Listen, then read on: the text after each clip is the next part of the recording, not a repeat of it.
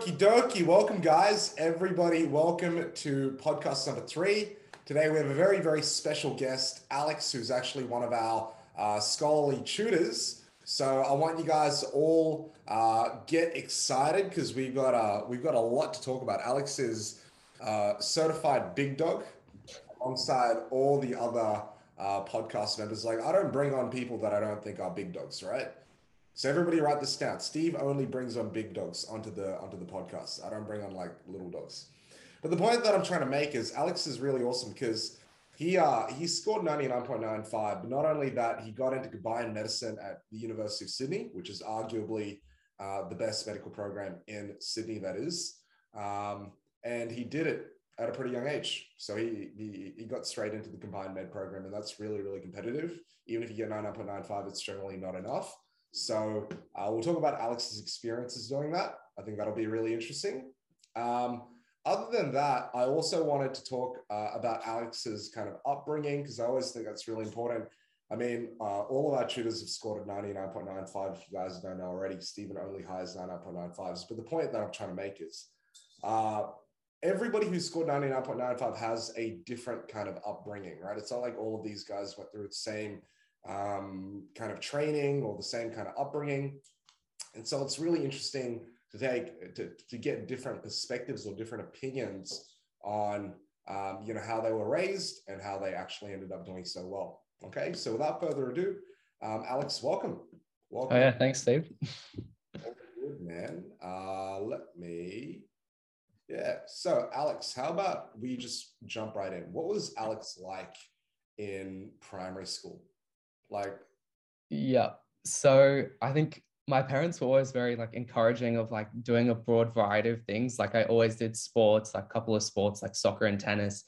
I always did instruments. So I started off doing piano when I was maybe 4, and my parents were always that music was such a big thing for them growing up, that for instance my mum played when she was very young, and we still have that same piano from England when she came to Australia. So it's something that she found that was always very helpful as keep connected with something else, to kind of zone out. So I was always doing a lot public speaking in primary school as well, debating in primary school. So we won some of our primary school competitions. So I was at a public school, and yeah, in terms of work, it maybe was I was just in a public school, maybe I was above average, but I was never a genius or anything. I never did OC or selective. That wasn't really on our radar when I was younger. That's really interesting. So when you were a kid, obviously your upbringing was very, very different to what the scholarly kids now have to do, right? Yeah, it was definitely. So my question is, and I think this is an interesting thing because I've talked to you, I've talked to Colin, I've talked to James, right? And you guys have basically all told me the same thing, which is from kindergarten to year 6, you really didn't do that much work.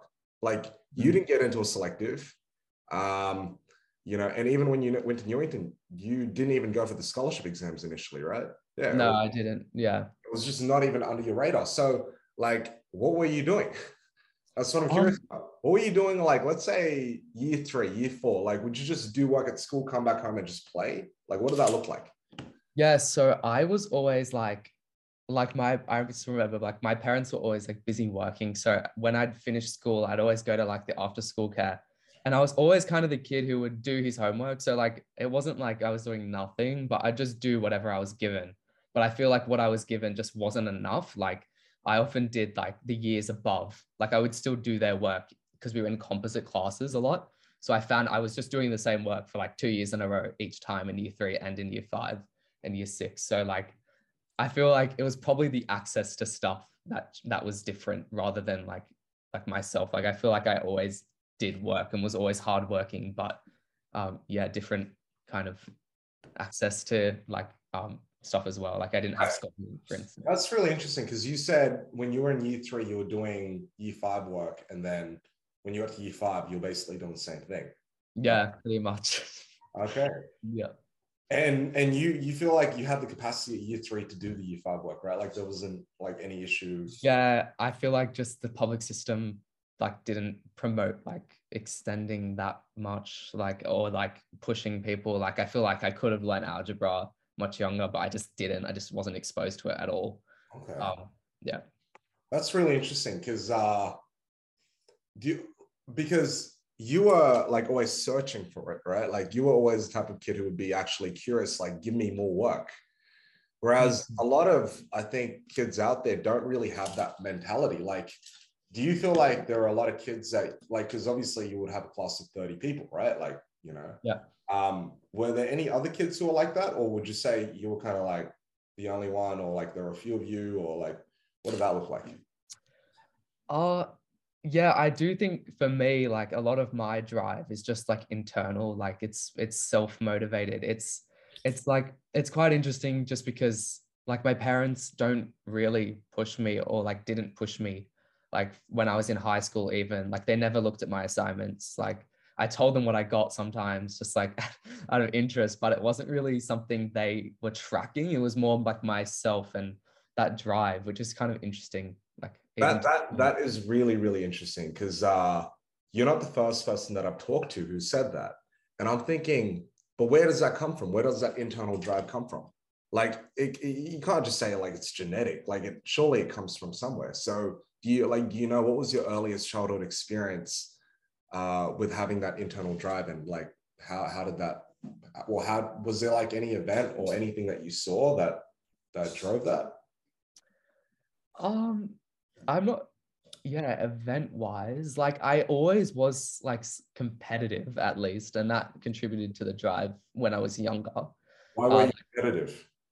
so like public speaking competitions, even in kindy, like I was in the finals, you know, competing against others. Swimming, like I did swimming, so racing, Mm. uh, like sports, like it was always something there. But it was just a general, like I feel like it didn't matter what I was doing, I wanted to do well in it. So it was kind of that idea. That Um, No, okay, so that makes sense now because when I asked Cullen the same question, I asked him, you know, surely you were doing something because it wasn't like you weren't doing anything. You weren't studying. You weren't like da da da da da. And he told me, he said, you know, he played piano to a very very high level because he went to a performing arts school. And I think you're basically saying the same thing right now because you're like, hey, you know, I actually performed at the high, or like I don't know where you performed, like in terms of swimming or you know where you swam, but there was that competition that was being fostered in fields outside of academics. And then it was just a matter of, because that was your personality and you developed your personality that way, that's why you brought it back to academics. So now that leads me to my next question, which is, did anyone make you go swimming, or was swimming your own choice as well? And like, what was the other thing? Public speaking. Like, was that your own choice, or did someone push you into that? Yeah, so I think like swimming was always just as a like a, you know, when you're younger, like you just swim You just so swim. that you set for safety. And I guess like the competition, um, like I didn't like do like the very highest level, but it was just being like in competitions itself was like enough. You know, having some wins, some losses. I think that would have like come from like definitely like my parents obviously would have chosen for me to swim or to participate in public speaking, but I from like a very young age I was always just very talkative. So like I used to get in trouble for just speaking in class or screaming out the answers in kindy. Like I remember my mom saying that when they had parent teacher interviews when I was in kindy, the teacher's like, yeah, I can't control the class, Alex is just screaming out the answers, and my mom goes, are they correct? And she's like, yes, they're correct. So like and then my mom's like, I don't care then. Like, so I like, don't care. Yeah. so like it was just always like kind of directing my interests. That's how I would say it. Like if I was good at speaking, my mom was like, why don't you try out this competition or Oh.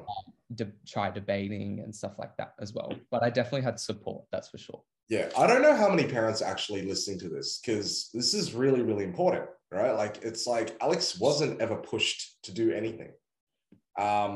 He kind of just became curious about all of that. Now, my next question to you, Alex, is more so, what do you think would have happened if you were pushed, like academically? Well, like let's say you had something like scholarly back then, and I'm guessing your parents would have never sent you to something like that. But let's say they did. Let's just hypothesize. Do you think that might have caused you to go on the other way where you wouldn't try? What do you reckon? I'm not sure it would.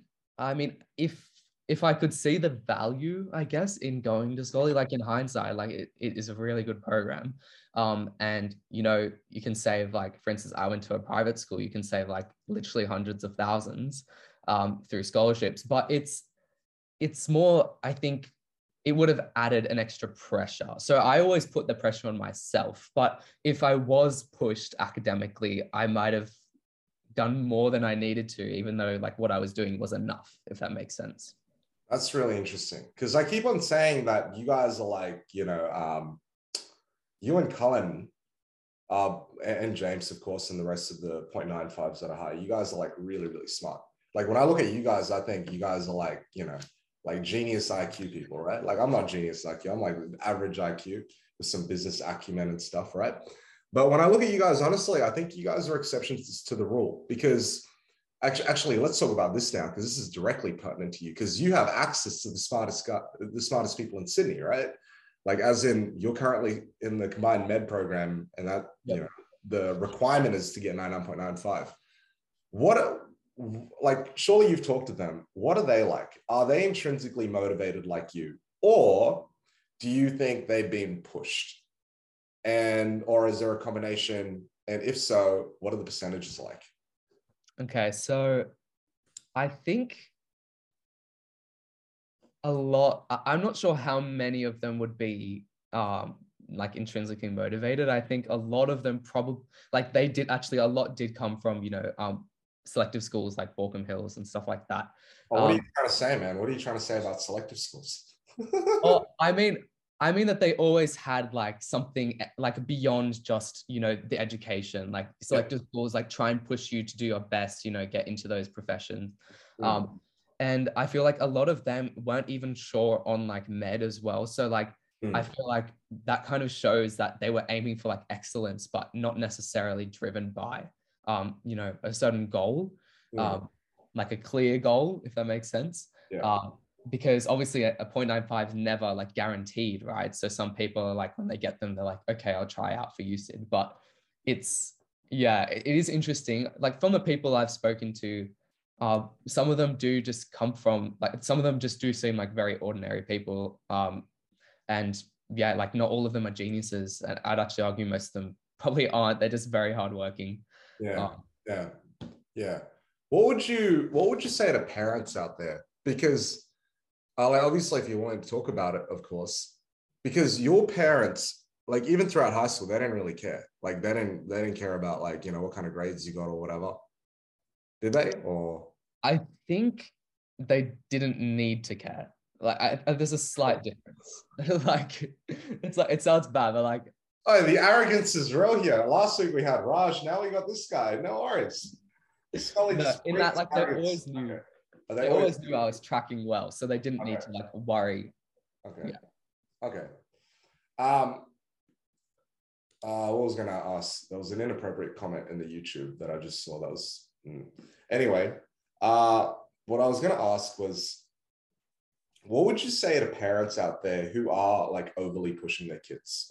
Well, actually, no, sorry. The other thing that I was gonna ask was more about, do you feel like your parents, instead of telling you what to do, they kind of demonstrated it themselves, like by just working really hard, like in their careers, and you kind of might have just sensed it through them, like through their demonstrations of hard work? What do you think? Because obviously both your parents are like pretty qualified, you know? Do you feel like there was anything there? Like you were just learning via osmosis from them? I definitely think that.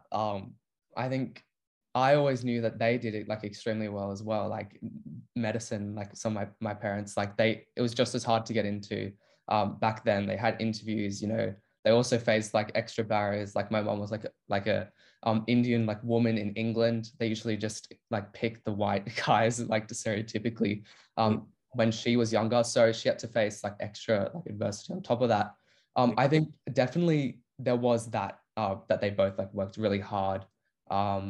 And it was, and going back to that point about like my parents caring, I think all my parents cared about was that I got into what I wanted to do. So I wanted to do med. They knew that was high stakes. Like they even like questioned me a lot. Like, do you really want to do this? Like it's difficult. Like they knew from experience. And yeah, in some ways they were more stressed than me, like before my exams, like going in, like just hoping that I can get into what I want to do, because they knew that they just wanted what was best for my own ideals. Yeah, yeah, But no, yeah, that's really interesting because yeah, like they kind of almost pushed you away from it, like through the questioning. I'm not sure if they were doing some like reverse, psychology stuff, but to be honest, it worked, eh? But yeah, like I think it's really interesting because I think a lot of parents have words, right, that they say to their kids, right? Oh, you should do this, or you should do that, or you should do whatever. And I see that with a lot of like, the parents at Scholarly, where they're like, oh, you should do this, you should do that. But words are kind of cheap. You know what I mean? Like words are kind of cheap. Like I remember as a kid, like I used to respect my dad a lot because he'd work 7 days a week, and I wouldn't see him like until like really late at night on weekdays or on the weekend. And that's why when I started working, he didn't need to tell me, "Hey, Steve, you got to work 7 days a week." Like I knew, like I saw him work 7 days a week for like my entire childhood, right? yeah, The first 18 years of my life, and I think demonstrating is just so much more powerful than telling somebody to do something. You know what I mean? I'm pretty sure you've had that experience in class where, teachers like telling you to do something and you're like, really, do I want to listen to you? yeah. Right. But yeah, that's a very interesting point. And kids, everybody who's watching this, of course, you should be listening to your teachers. You know what I mean? Like very, very important to listen to your teachers. I was just, making an analogy just then. So please don't think anything of it. Let's continue. So tell me, what was it like in high school? Because we have a lot of junior high school kids, right? Like finish year 6, year 7. What was year 7, year 8, year 9, year 10? What was that like? And how do you think your trajectory from year 7, year 8, year 9, year 10 was different to the other kids who didn't get 99.95? What did you do differently? Yeah, so in year 7, so the school I went to still had like standardized tests. There was still like 2 what they called A classes. I mean, I didn't even make those, so I wasn't in the top 60, they said, when I was going into the school. But as soon as year 7 started, like something kind of like changed. Maybe I knew that this was all leading towards like a final ATAR, that was different from primary school, where you just kind of go through it and then get to the next stage. I mean, for scholarly kids, they have selective, but for like the majority of the population is just going to high school. And like I definitely like year 7 like topped my class, and then like my smaller class of 30, and then off since then top 5 in my year for the rest of high school. So it was Oh, a pretty wow, okay. big like leap from That year. would have been a huge leap because you are like when you came in, they obviously gave you an entrance test. You didn't even make the top 60. And then first year, you said you were top 30? Yeah, yeah, First year, top 30. And then after that, you was in the top 5. yeah. Oh, okay. And like, how many hours would you study a day? Like, what was year 7 like, for Alex every single day coming back from Year school? 7 was just doing what I was given. So like I didn't study more than was expected. Hmm. I just did what the teacher kind of said, like set homework, I would do it. Or if there was a test, I'd do the past paper instead of just like not doing it. So like um I feel like in year 7 and in early high school, it's not actually too difficult to get like good grades if you just like actually do the work you're set, and actually like, make up some study techniques for yourself and see what works for you. Yeah, yeah. And then what happened? Like, at what point did you realize you maybe had to do a little bit more than just what the teacher told you to do? Like, was there a year? I think that partly, the people around me kind of pushed me to do better. So when I went into year 8 and was in one of the A classes, the people around me I saw like were taking notes in class, which is something I just never did in year 7. And I was like, oh, maybe I should try that. So I just started doing that, kind of learning through osmosis of those around me too. And yeah, I guess just kind of adopting like the traits of people I thought were really smart, like around me, until I was, yeah, at their level. Or Kind of like them. Okay. And then you exceeded them, right? mm, Yeah, that's really interesting. So there were people taking notes around you. You just started taking notes. And at what point did you start going beyond just taking notes? Like, was there any point in time, like in year 11 or 12, where you started like learning ahead of schedule, or were you always just kind of on schedule? Teacher told you to do this, you did it, and then you just went at that kind of pace. Like, did you ever quicken the pace? Did anything ever change? Yeah, so I think year year 10 stuff got more serious, but I still like stayed at the same kind of pace as the school. Mm. But year 11 is where I started to like go ahead. So if there was a slideshow, I would read ahead just out of interest, just to familiarize myself with concepts before they got introduced in class. Yeah. So I could consolidate them or ask more questions rather than trying to like catch up with what's actually being in front of me. Like, Yeah. Yeah. So Did you find that like really helped you, like in terms of marks and stuff, or did it help you cope, or like how did it benefit you in any way, if any way? yeah, so I think that I started just to be like more self-aware in my studies. So I started to work out stuff I didn't understand. And then I would, for instance, ask my teacher for extra questions on that topic. Or I would like, yeah, or I would just study a lot more as well, just to prepare for tests before they came as well. Like a week before a test, I'd be studying for it, for instance. Were there any big failures in year 11 and 12? Oh, I think my first Latin unseen passage, I'd got like 49%. So yeah, that was the one thing for me. And I was like, after that, and I was right at the start of year 11, I was like, oh no, I chose the wrong language because I was also very good at French. Yeah. But yeah, in the end, it was fine. It was like, I talked to my teacher about it. I was like, so what do you really think I did wrong here?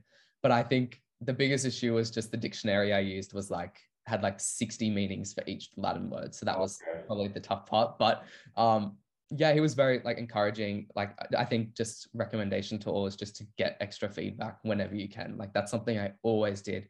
So Yeah. when we had a philosophy essay, for instance, that we'd write weekly Yeah. on a topic, I'd always send in a draft before it was due and use my teacher's suggestions to get like the top marks each time.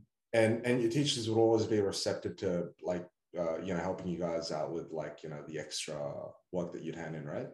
Yeah, exactly. They'd always give me feedback, or if they didn't, I would like swap it with another student or something like that and give feedback on each other's. So I think those around you, you can also draw upon, lift both of each other's up. I guess in HSC, yeah, it is competitive, but you can both, yeah, help each other, I guess. Yeah, yeah. So that's the interesting thing about private schools, because I'm not sure if selective schools have that.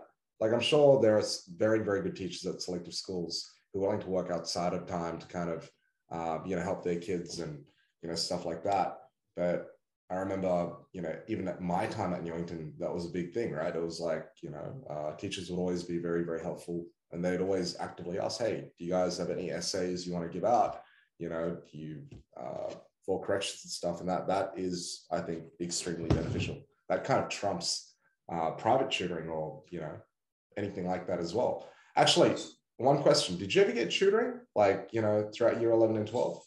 No, I never had tutoring for year 11 and 12. So guys, I want you guys to listen to this, right? Alex has never gotten tutoring. Wait, did you ever get tutoring from kindergarten all the way to year 12? Maybe early. I can't remember if it was before kindy or just near kindy. Just before kindy, Alex got a little bit of tutoring, but yeah, he got 99.95 without any tutoring, basically. And Colin's the same. Colin never got tutored. He never had any tutoring. But then again, what I'd like to say to everyone is Alex's parents were both doctors. They're both doctors, right? Oh, they both work in health. My mom's a doctor, dad's like a manager nurse. So. Oh, okay, cool. And then Colin, from my experience, I think his dad's a lawyer. So they're all very, pretty esteemed careers, pretty well educated. I think that probably has a pretty big impact on you guys. You know what I mean? Because I think it's quite different. Being the son of a migrant child is a different experience, because oftentimes our parents don't know the language very well. They're not competent in English, and so they need to go send us to different other places. But yeah, that's really interesting. Commonalities that I'm seeing between Alex and Colin. Crazy, right? Crazy. What I was going to say, the other thing that I was going to ask is, what was it like preparing for, like year 12? Like, did stress levels go up, or was it always pretty consistent? Because now I know you're pretty mellow. Like you're always like chill, right? It's never like a big problem. Was it like that during year 12 for you as well? I think it was stressful in that I would treat like quizzes that were worth like almost nothing, like as if they were everything. Yeah. Because I just thought that, you know, if I can do well in this quiz, I'm going to do well in my final exam. Like, it's just kind of how I treated it. I'm like making good notes before a test. Like, I used the same notes I made in year 11 for some subjects for year 12 final exams as well. I didn't need to rewrite them because I made them to a high standard. I think the stress levels were up, but so long as I was like, I always felt like I was on top of stuff. Like, I've always been the person to get stuff done in advance. So I didn't have to like stress at the last minute. So I would stress maybe to a lesser degree for a longer period, but not all at once, like at one go. Yeah. Yeah. Yeah. And you feel like that pressure that you kind of put yourself on each exam, like in terms of trying to strive for excellence on each little exam. Do you reckon that helped you on the final exam? Yeah, I do think so. But yeah, I think in some cases it was a bit like it was too much. Like when I first started year 11, like I didn't do as well as I wanted on my chemistry exam, for instance, because I just like stressed about it way too much. Yeah. And part of that stress comes from like not knowing exactly how you want to study. So I Yeah. originally started studying chem by just going over my notes a lot, over and over. But then I realized I just did practice questions. And since after that, I was perfectly fine for every other test. So like it kind of showed me how I should, like it tailored my approach to those Yeah. exams. Yeah. That's interesting because it's a very different exam technique oriented thing. Yeah. Because I remember there were kids who would spend all this time in high school. This is probably good advice for you guys who are watching this right now. They spend all their time curating like the most perfect notes, right? Like, you know, and then they'd spend 80% of the time there and they'd spend 20% of the time, you know, doing, you know, past papers, and they would just flunk the exam. They would just, you know, do terribly. My question to you is, surely there were people that you were competitive with in year 10 who weren't up to your level in like year 11 and 12. What was the difference between you and them? Because I remember first time I hired you, you told me that you didn't expect to get the 45. You said you weren't going to get the 99.95. So when it came, you were kind of like, what's going on? So, That might have been Cullen. I'm not sure. oh, so you expect to get 45 all along? Yeah. Oh, okay. Okay. You Oh, know, I did in year 12, not year 11. Yeah. the arrogance is real here. But anyway, let's continue. So, Alex, how are you different? What did you do differently to the, what kind of drawbacks or pitfalls do you reckon those other kids fell into? I think part of it was either some people went like too hard too early. So they tried so hard in year 10. And when they got to year 11, like everything kind of changes with structure as well. So I suppose you're a little bit more accountable with your study.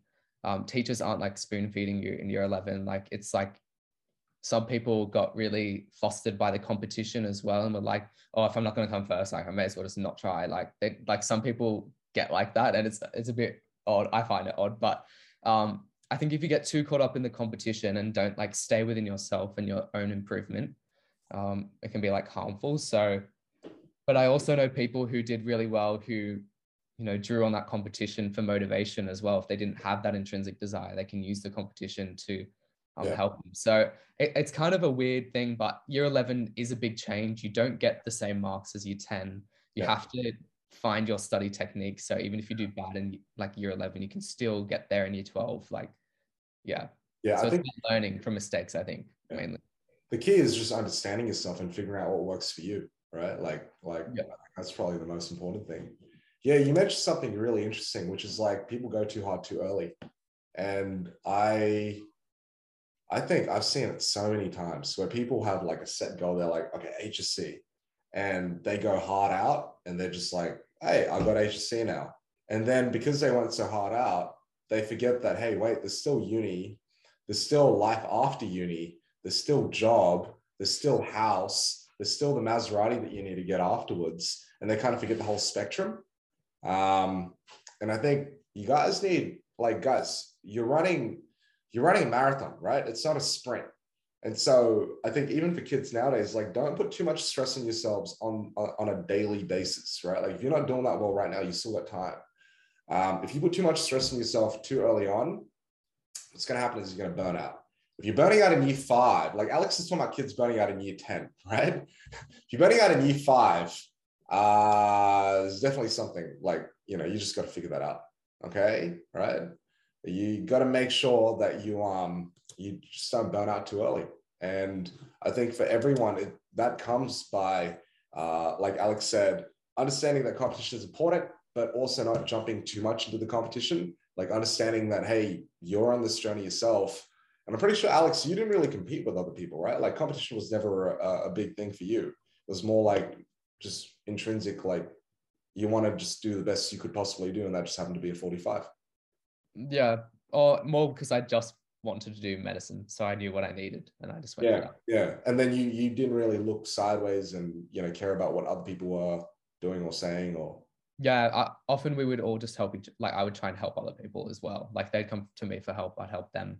I'm happy to, yeah, Cool, happy cool. to boost all of us. Yeah, yeah. That's definitely something you can do on IB. I think people who do HSC have a very different take on that. Yeah, I don't know. Yeah. Anyway, doesn't matter. What's studying med like for you now? Oh, sorry, not studying med, studying science part of Science part, yeah.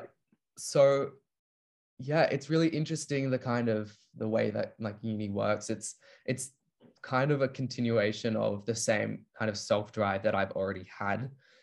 What I've noticed actually at uni is that a lot of people drop off. So a lot of my like super smart friends that are now doing other degrees like law, commerce, engineering, they all like just want to pass now. So obviously they're adults and they got different priorities, but passing is their goal now. Whereas for us in med, we still have to, maintain grades and like do certain subjects that we might not even want to do, like certain statistical maths stuff as well before med. So I I think for me, it wasn't too big a transition, but for some people, they find it really difficult to self-motivate and because Mm, teachers don't even tell you there's an assessment. You just have to see that there is and just do it yourself. Like yeah, sometimes you're not even told.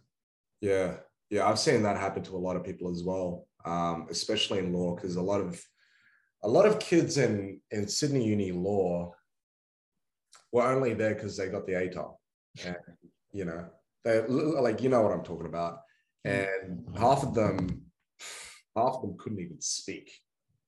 Like I'm like, how are you going to be a lawyer if you can't even speak?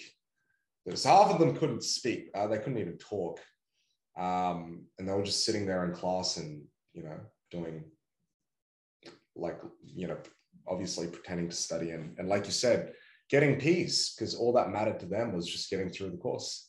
So I think what Alex has mentioned is really important. You got to have a goal. Like you got to know, like whatever course you go into, you got to know why you're doing it. And I think you got to be really, really honest with the reasons as to why you're doing it. So for Raj, it was like he wanted to be a dentist because his, local dentist seemed to be like the local hero. That was his story. That's why he wanted to do dentistry. And obviously he wanted to buy a Maserati as well and a house before 25. In Alex's case, why did you want to do medicine? I think, yeah, I mean, I spent like just to tell you, like when I had a goal, right, and I got the ATAR I needed, I got scores I needed to get interviews. Before doing my interview, I spent like weeks trying to like articulate why I wanted to do like medicine. And I realized that it couldn't be like brought down to any one reason ever, like whenever I did it. And I think a lot of it came from experience. So for instance, I remember like, so my sister like had like a major spinal surgery, had like a spinal fusion. And being there, like experiencing like the doctor's compassion, but not just doctors, like nurses, physiotherapists, like that hospital environment was such like an active place. So that was like one of the reasons. Um, and I think like for me, I always wanted to do it for a young age, but like that pure reason wasn't there, but the drive was. So it was odd for me, but it also partly was to do with like my exposure to it through my parents as well. And like the good it can do and I guess the effect that it can have on others' lives. And for me, I was also very personable. So like that kind of face-to-face talking in your job was something that I like definitely valued in a career. Okay. Yeah, that definitely makes sense. What do you have to say then to people who get forced to do medicine just because it's a prestigious career? Or people whose parents want them to do medicine, but they don't really want to do it? What do you have to say to them? it probably isn't worth the effort you have to put in if you don't want to do it. Because can you explain to the audience what the effort is? Because I don't think some parents don't realize, like, what is the effort that it's going to take to become a doctor? yeah, so well, you start off in high school and you got to aim for those top scores. That's pressure on you already. If it's not coming from within you, then it's probably associated with disappointment if you don't get it. For me, I was always going to do med, like whether I had to do it postgrad or undergrad. So I was going to do it either way. So even I was discussing with my parents, like if I don't get in, I'm going to do it anyway. So I'm going to get in somehow.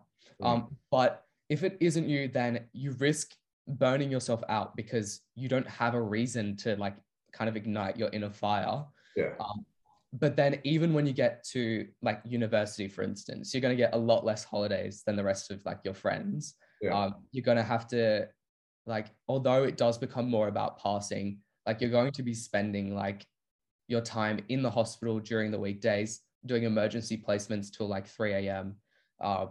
Like while studying, while sitting exams. And then even when you're finished, you're not going to get paid that much for like years to come. And you're going to still have to train. Like you're going to be learning for like, for instance, I worked out, like I'm interested in cardiology. It's at least like, I'll be at least in my mid-30s when I become a consultant. So like, it's not an easy path, and it's just not worth, like if you're interested in money, it's not the easiest way to make money. Like that's not why I did it at all. I think it's real because me and Raj all have friends, and I've got other friends as well who are all kind of in their mid-20s, like late 20s. And I know so many cases where people just did med. And like, to be honest, guys, like if you study medicine at uni, it's actually not that hard. Like that's probably the easiest part of the whole medical journey. Like, don't get me wrong, that's the easiest part. Like, and that's, Alex already says it's hard, but I've seen so many people go through it. Like if you get in med, you're going to pass, okay? You're not going to fail, right? Like you're going to pass, you're going to get the degree. But I think where it becomes difficult is I know plenty of guys who went into medicine because they're like, I want to make a lot of money. And then I know some of them who are like 27. There's one guy that I know who was 28 years old. He graduated he graduated like 24, I think. And then he did 1 year of, the thing that you do right after you graduate from medicine, like as a placement or what's internship. Yeah. Internship. He did 1 year of internship and it was like, I'm only making like, 50, 60 grand. It's not enough. And then he switched jobs. He started doing consulting at McKinsey. Right. So you have a lot of cases where people finish the medical degrees and realize, hey, you know what? I'm not getting paid that much right now. And because their heart's not in medicine, they end up going to something else. And look, I'm not saying it's a waste, but it's like you could probably have found that out like a lot easier rather than putting yourself through 7 years of a medical degree. But for those who love medicine, I think obviously, yeah, go for it. Like, why not, right? Go for it. But I think the warning that I have to everyone who's like listening here is, I think most people are a little bit too young to consider that. They should just probably work on getting the full ATAR first, like 99.95, and then worry about whether they want to do medicine or not. So get the full ATAR first, but afterwards, I think, yeah, you guys really need to have a strong reason for doing it, because you're going to be living at home until you're like 30 because you won't have enough money to move out. And yeah, like if you love it, that's great. But if you don't know what you're going to do, right? Alex, how can someone foster a love? Okay, so let me paint a situation for you. Let's say we have kids out there, because I'm sure there are a lot of kids out there who are in environments where it's really like medicine is really esteemed as a career, right? Like, and let's just say that they don't really love it right now. What are some things, or what are some ways to increase the probability that they will like medicine or love medicine or develop a passion for medicine? Because obviously for you, it was kind of opportunistic, right? Like you just happened to be there when your sister was getting that spinal surgery. So what do you think kids can do? Like, are there any books that you'd recommend? Are there any like people that you'd recommend to get them to follow? Like, what would you do? Yeah, so there were experiences that shaped my interest, but I was also just curious to know if it was right for me. So I also did other things. Like I was a medic in a cadet unit. My school luckily had one, but you can do volunteer ambulance stuff as well. Like obviously not in primary school, but when you're a bit older, you want to have those experiences to use in your interviews anyway. So it's like a double thing. It's like, is medicine right for me? But also if it is, then I've got like, you know, something to back up my interest. So I also did some placements in a mental health clinic, and I saw like some new kind of advancements that they have in terms of like detecting brain waves and stuff like that using like like kind of static things. But yeah, I think definitely if you're interested, go out and actually explore the field. Like if you don't like hospitals, if you can't deal with, you know, death and sad stuff like that. I mean, obviously, like you don't have to before you're 18 to deal with any of that. But if you can't even see yourself dealing with it or having those like supportive structures to help you through it, then it probably isn't right for you. Like I think I can't imagine you avoiding like death or anything like that, because as an intern, like part of your job is like signing death certificates and stuff like that. So you will be there when people die and stuff as well. Yeah. So I think what Alex has said is just kind of, you don't really know until you try, right? Like, and you should just put yourself out there, put yourself in experiences where you're in the hospital and where you're actually going around and, you know, seeing what it's like. And if you like it, great. If you don't like it, then probably think about something else. Yeah. Okay. So where to now, Alex? Where are you? You mentioned radiology. What are you going to be working on in the next years? And where do you Oh, I see think I said cardiology, but that's oh, okay. cardiology? They're all similar. They all sound similar. So current like so even this semester, I was doing some research. You can like there's plenty of research units at USYD, especially if you get like an over 98 ATAR, they have a special studies program that you can join. So there's research units there. So I did one this semester, and we looked at X-ray dosimetry. So that's like how they administer radiation dose when they treat cancer. So that is kind of related to radiology, but I just got randomly assigned to that project. But yeah, if in the future, I'd definitely be doing some research, especially during the science part, to really be exposed to medical fields. So I'm thinking of doing like one at a hospital next year. You can do projects that involve like speaking to patients about their health outcomes and stuff like that. And yeah, I guess that there's a lot of opportunities in the medical course as well to pursue a specialty you're interested in.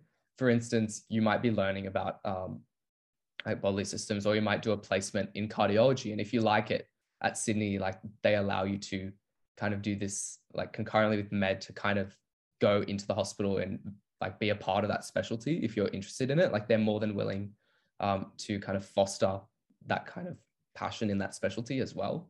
Wow. So yeah, there's heaps of opportunities in terms of specialties you're interested in. And even if you don't know quite what you want to do, you can like try them out. You can try out research as well. That's really interesting, man. So like they're pretty flexible, because I heard because I remember I had a friend who this is way back, but she told me that you guys can do master's degrees like when you like in between the science and the MD, or you can do it concurrently, right? Like when you're doing the medical degree. Like, yeah, you can. Yeah. Okay. And you can just choose whatever you want to do that in, like whatever research. Yeah, if you do like even in the med course, because it's an MD, they also have a long research project. You can choose to do like a 16-week one, or you can choose to do one over like 9 months, and you get to pick the topic and work with a specialty and also kind of hopefully get it published too. Okay. So that helps you get into the specialty board as well. So you need research under your belt too. Yep. Yeah. That's awesome, man. Okay. Did you want to say anything to the kids? I think, yeah, like just don't be pressured just to do like medicine or law. Like there are a lot of like very difficult and like high ATAR courses that you can go to, and like never think that you're wasting an ATAR, because you should have like, I would try and have a goal, especially if you're in high school now, a goal of like try and find a goal that's like more tangible. Like if you need 96, you get over 96. Or if you want to do med, like aim for that 9.95. Like you can definitely get there. So I think aim to the goal and don't think you're wasting an ATAR just because you got 9.95, like, and you didn't do it. Yeah. I think You that's still get a scholarship. So it's like, it's still beneficial. Like, it's never a waste. Yeah. I think that's really interesting. I think looking in hindsight, look, I think I definitely enjoyed commerce and law when I did it, but I would say that there was definitely a pressure to do it. You know what I mean? Like even for myself, because it's like you don't want to you work so hard, you don't want to waste it, right? You don't want to waste it. And I think yeah, most people aren't very intentional about that. Like most people don't really think, I think, as intentionally as you do, Alex, about, you know, what do I really want? I will say to everyone though, and I think Alex probably agrees with this, is get the highest ATAR that you can. Okay. Like even if you decide you want to do commerce and you only need like what, 80 or 50 ATAR, Yes. like try to get the highest ATAR possible, right? Like, because like it's just opportunity, you know what I mean? It's just important to have those opportunities, because you might decide you don't want to do commerce at, you know, Notre Dame Uni. You want to do commerce at, you know, UTS, for example, and then you need to go from like a 60 ATAR to like an 80 ATAR. Or maybe you decide you want to study commerce at USYD in Notre Dame, and not Notre Dame or UTS or whatever, right? And maybe you need a 95 ATAR. Nobody knows, right? So I think try to get the highest ATAR possible. And obviously it'll really help if you have a solid goal, right? Like medicine. We have a couple of questions from the kids right now. Everyone's asking, Alex, are you married? No, I'm not married. he's not married. He's not married. I think there are a lot of yeah, but Alex will be married eventually. Yeah, eventually. eventually. Okay, so everybody, Alex is not married. Do we have any like educational questions? No? Yes, no? Okay. I think everyone's just interested if you're married or not. Alex, did you go to a selective or a private school? We told you at the very beginning you went to Newington, which is a private school. Did you game? That's interesting. Did you play video games, Alex? I did. Okay. I did play. So explain the extent of your video game playing. Like what would you do? Oh, I think I played a lot in year 10 and 11, and year 12, like only a tiny bit. So year 11, I was probably just playing whenever I could. I did a lot of activities, so I didn't actually have that much free time. But in my free time, that's what I was doing. So you're playing games only after you finish your homework, right? And everything else. Oh, yeah. I wouldn't, like, my friends wouldn't play when they had homework as well. So we'd just do it on like a Friday night or like a Saturday. Like it wouldn't be throughout the week. Okay. Just weekends. Okay. Did you ever procrastinate? You don't seem like a person who would procrastinate. So did you, like, ever?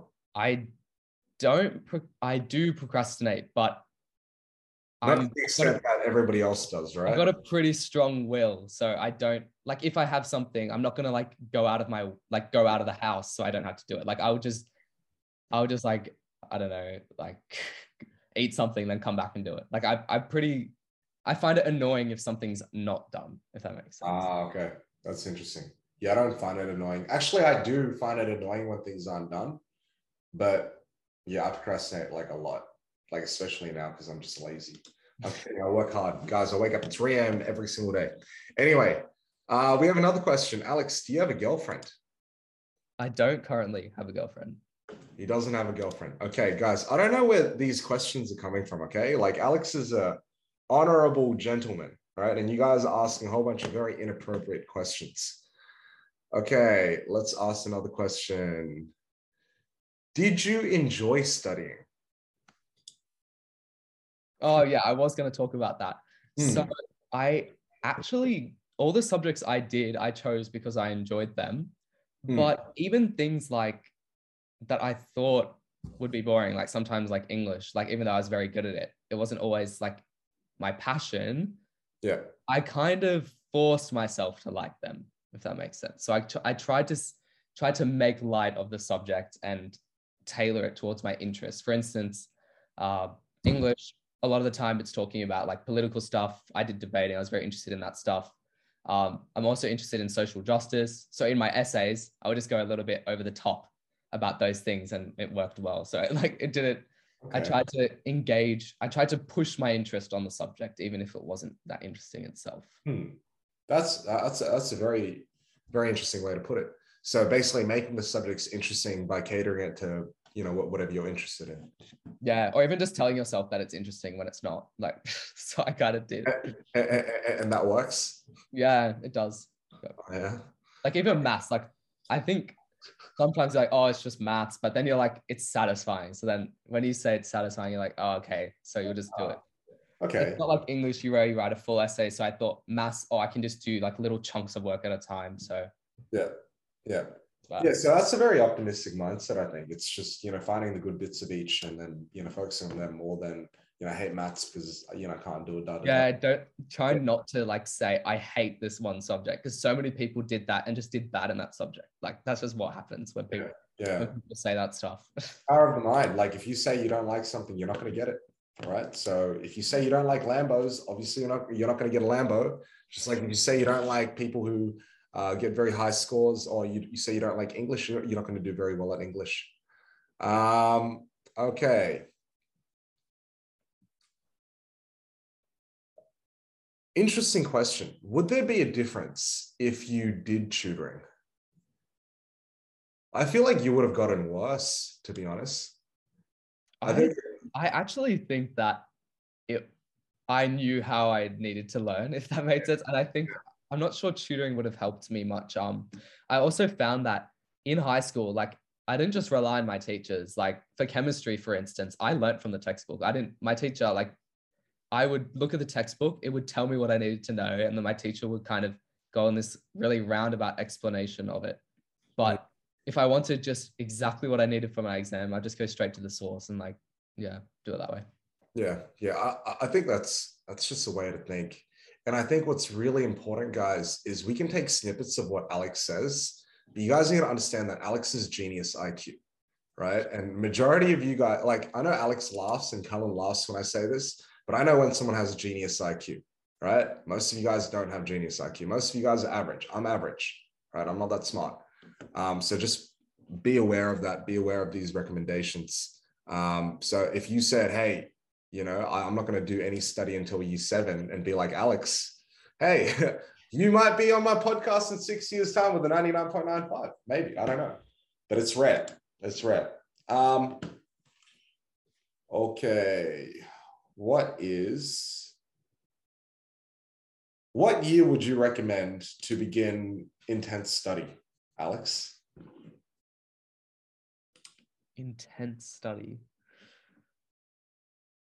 I think there's never like I think you should always try and do your best in a test, but because you guys have like this experience of trying to get into OC and selective, like you might put too much pressure at the start. So I would just say, I don't know what year. It's hard to. I think I always applied my best effort. Yeah.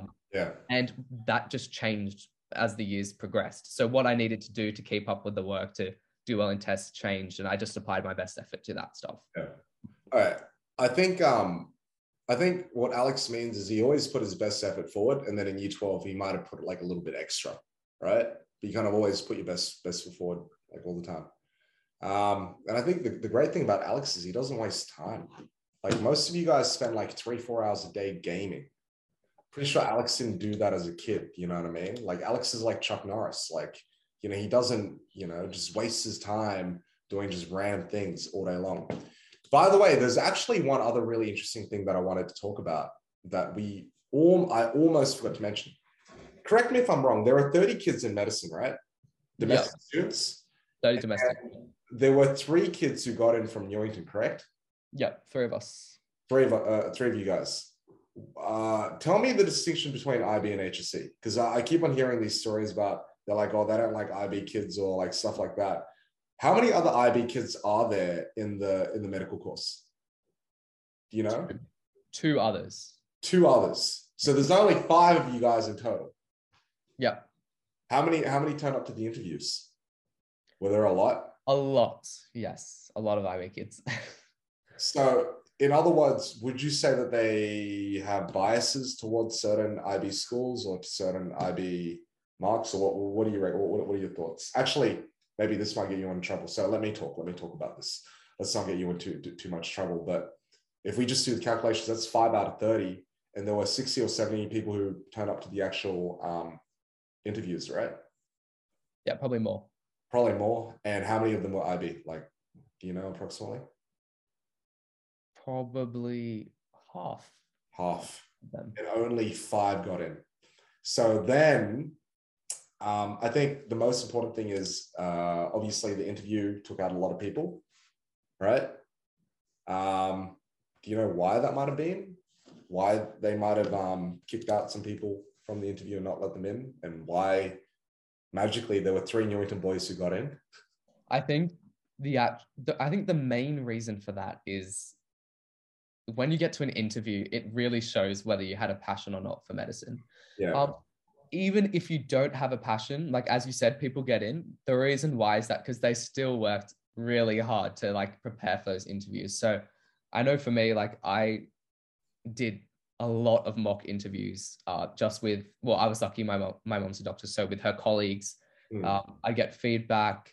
I would spend lots of time drafting different responses, or like not like drafting like word for word, but just like dot pointing experiences that can back up my claims, stuff like that. So I think at the interview stage, it's really obvious whether or not you're passionate about medicine, and they will not take you unless you convince them that you're like going to be the next best doctor that's out there. Like, yeah. And especially for the USYDS program, because they only select so few, they want to make sure that you're a sure bet. Like that's what they kind of tell us, that you will be a sure bet and that you will be a leader in medicine, and not kind of drift off into another profession. And so what, they basically want the best, right? Yeah, I guess they only take the best. They want the best. Yeah. Well, I'm very happy for Newington. Obviously, I had a field day with 3 Newington boys. How crazy is that? And now they're all working at Scholarly, the next best place. Yeah. oh yeah.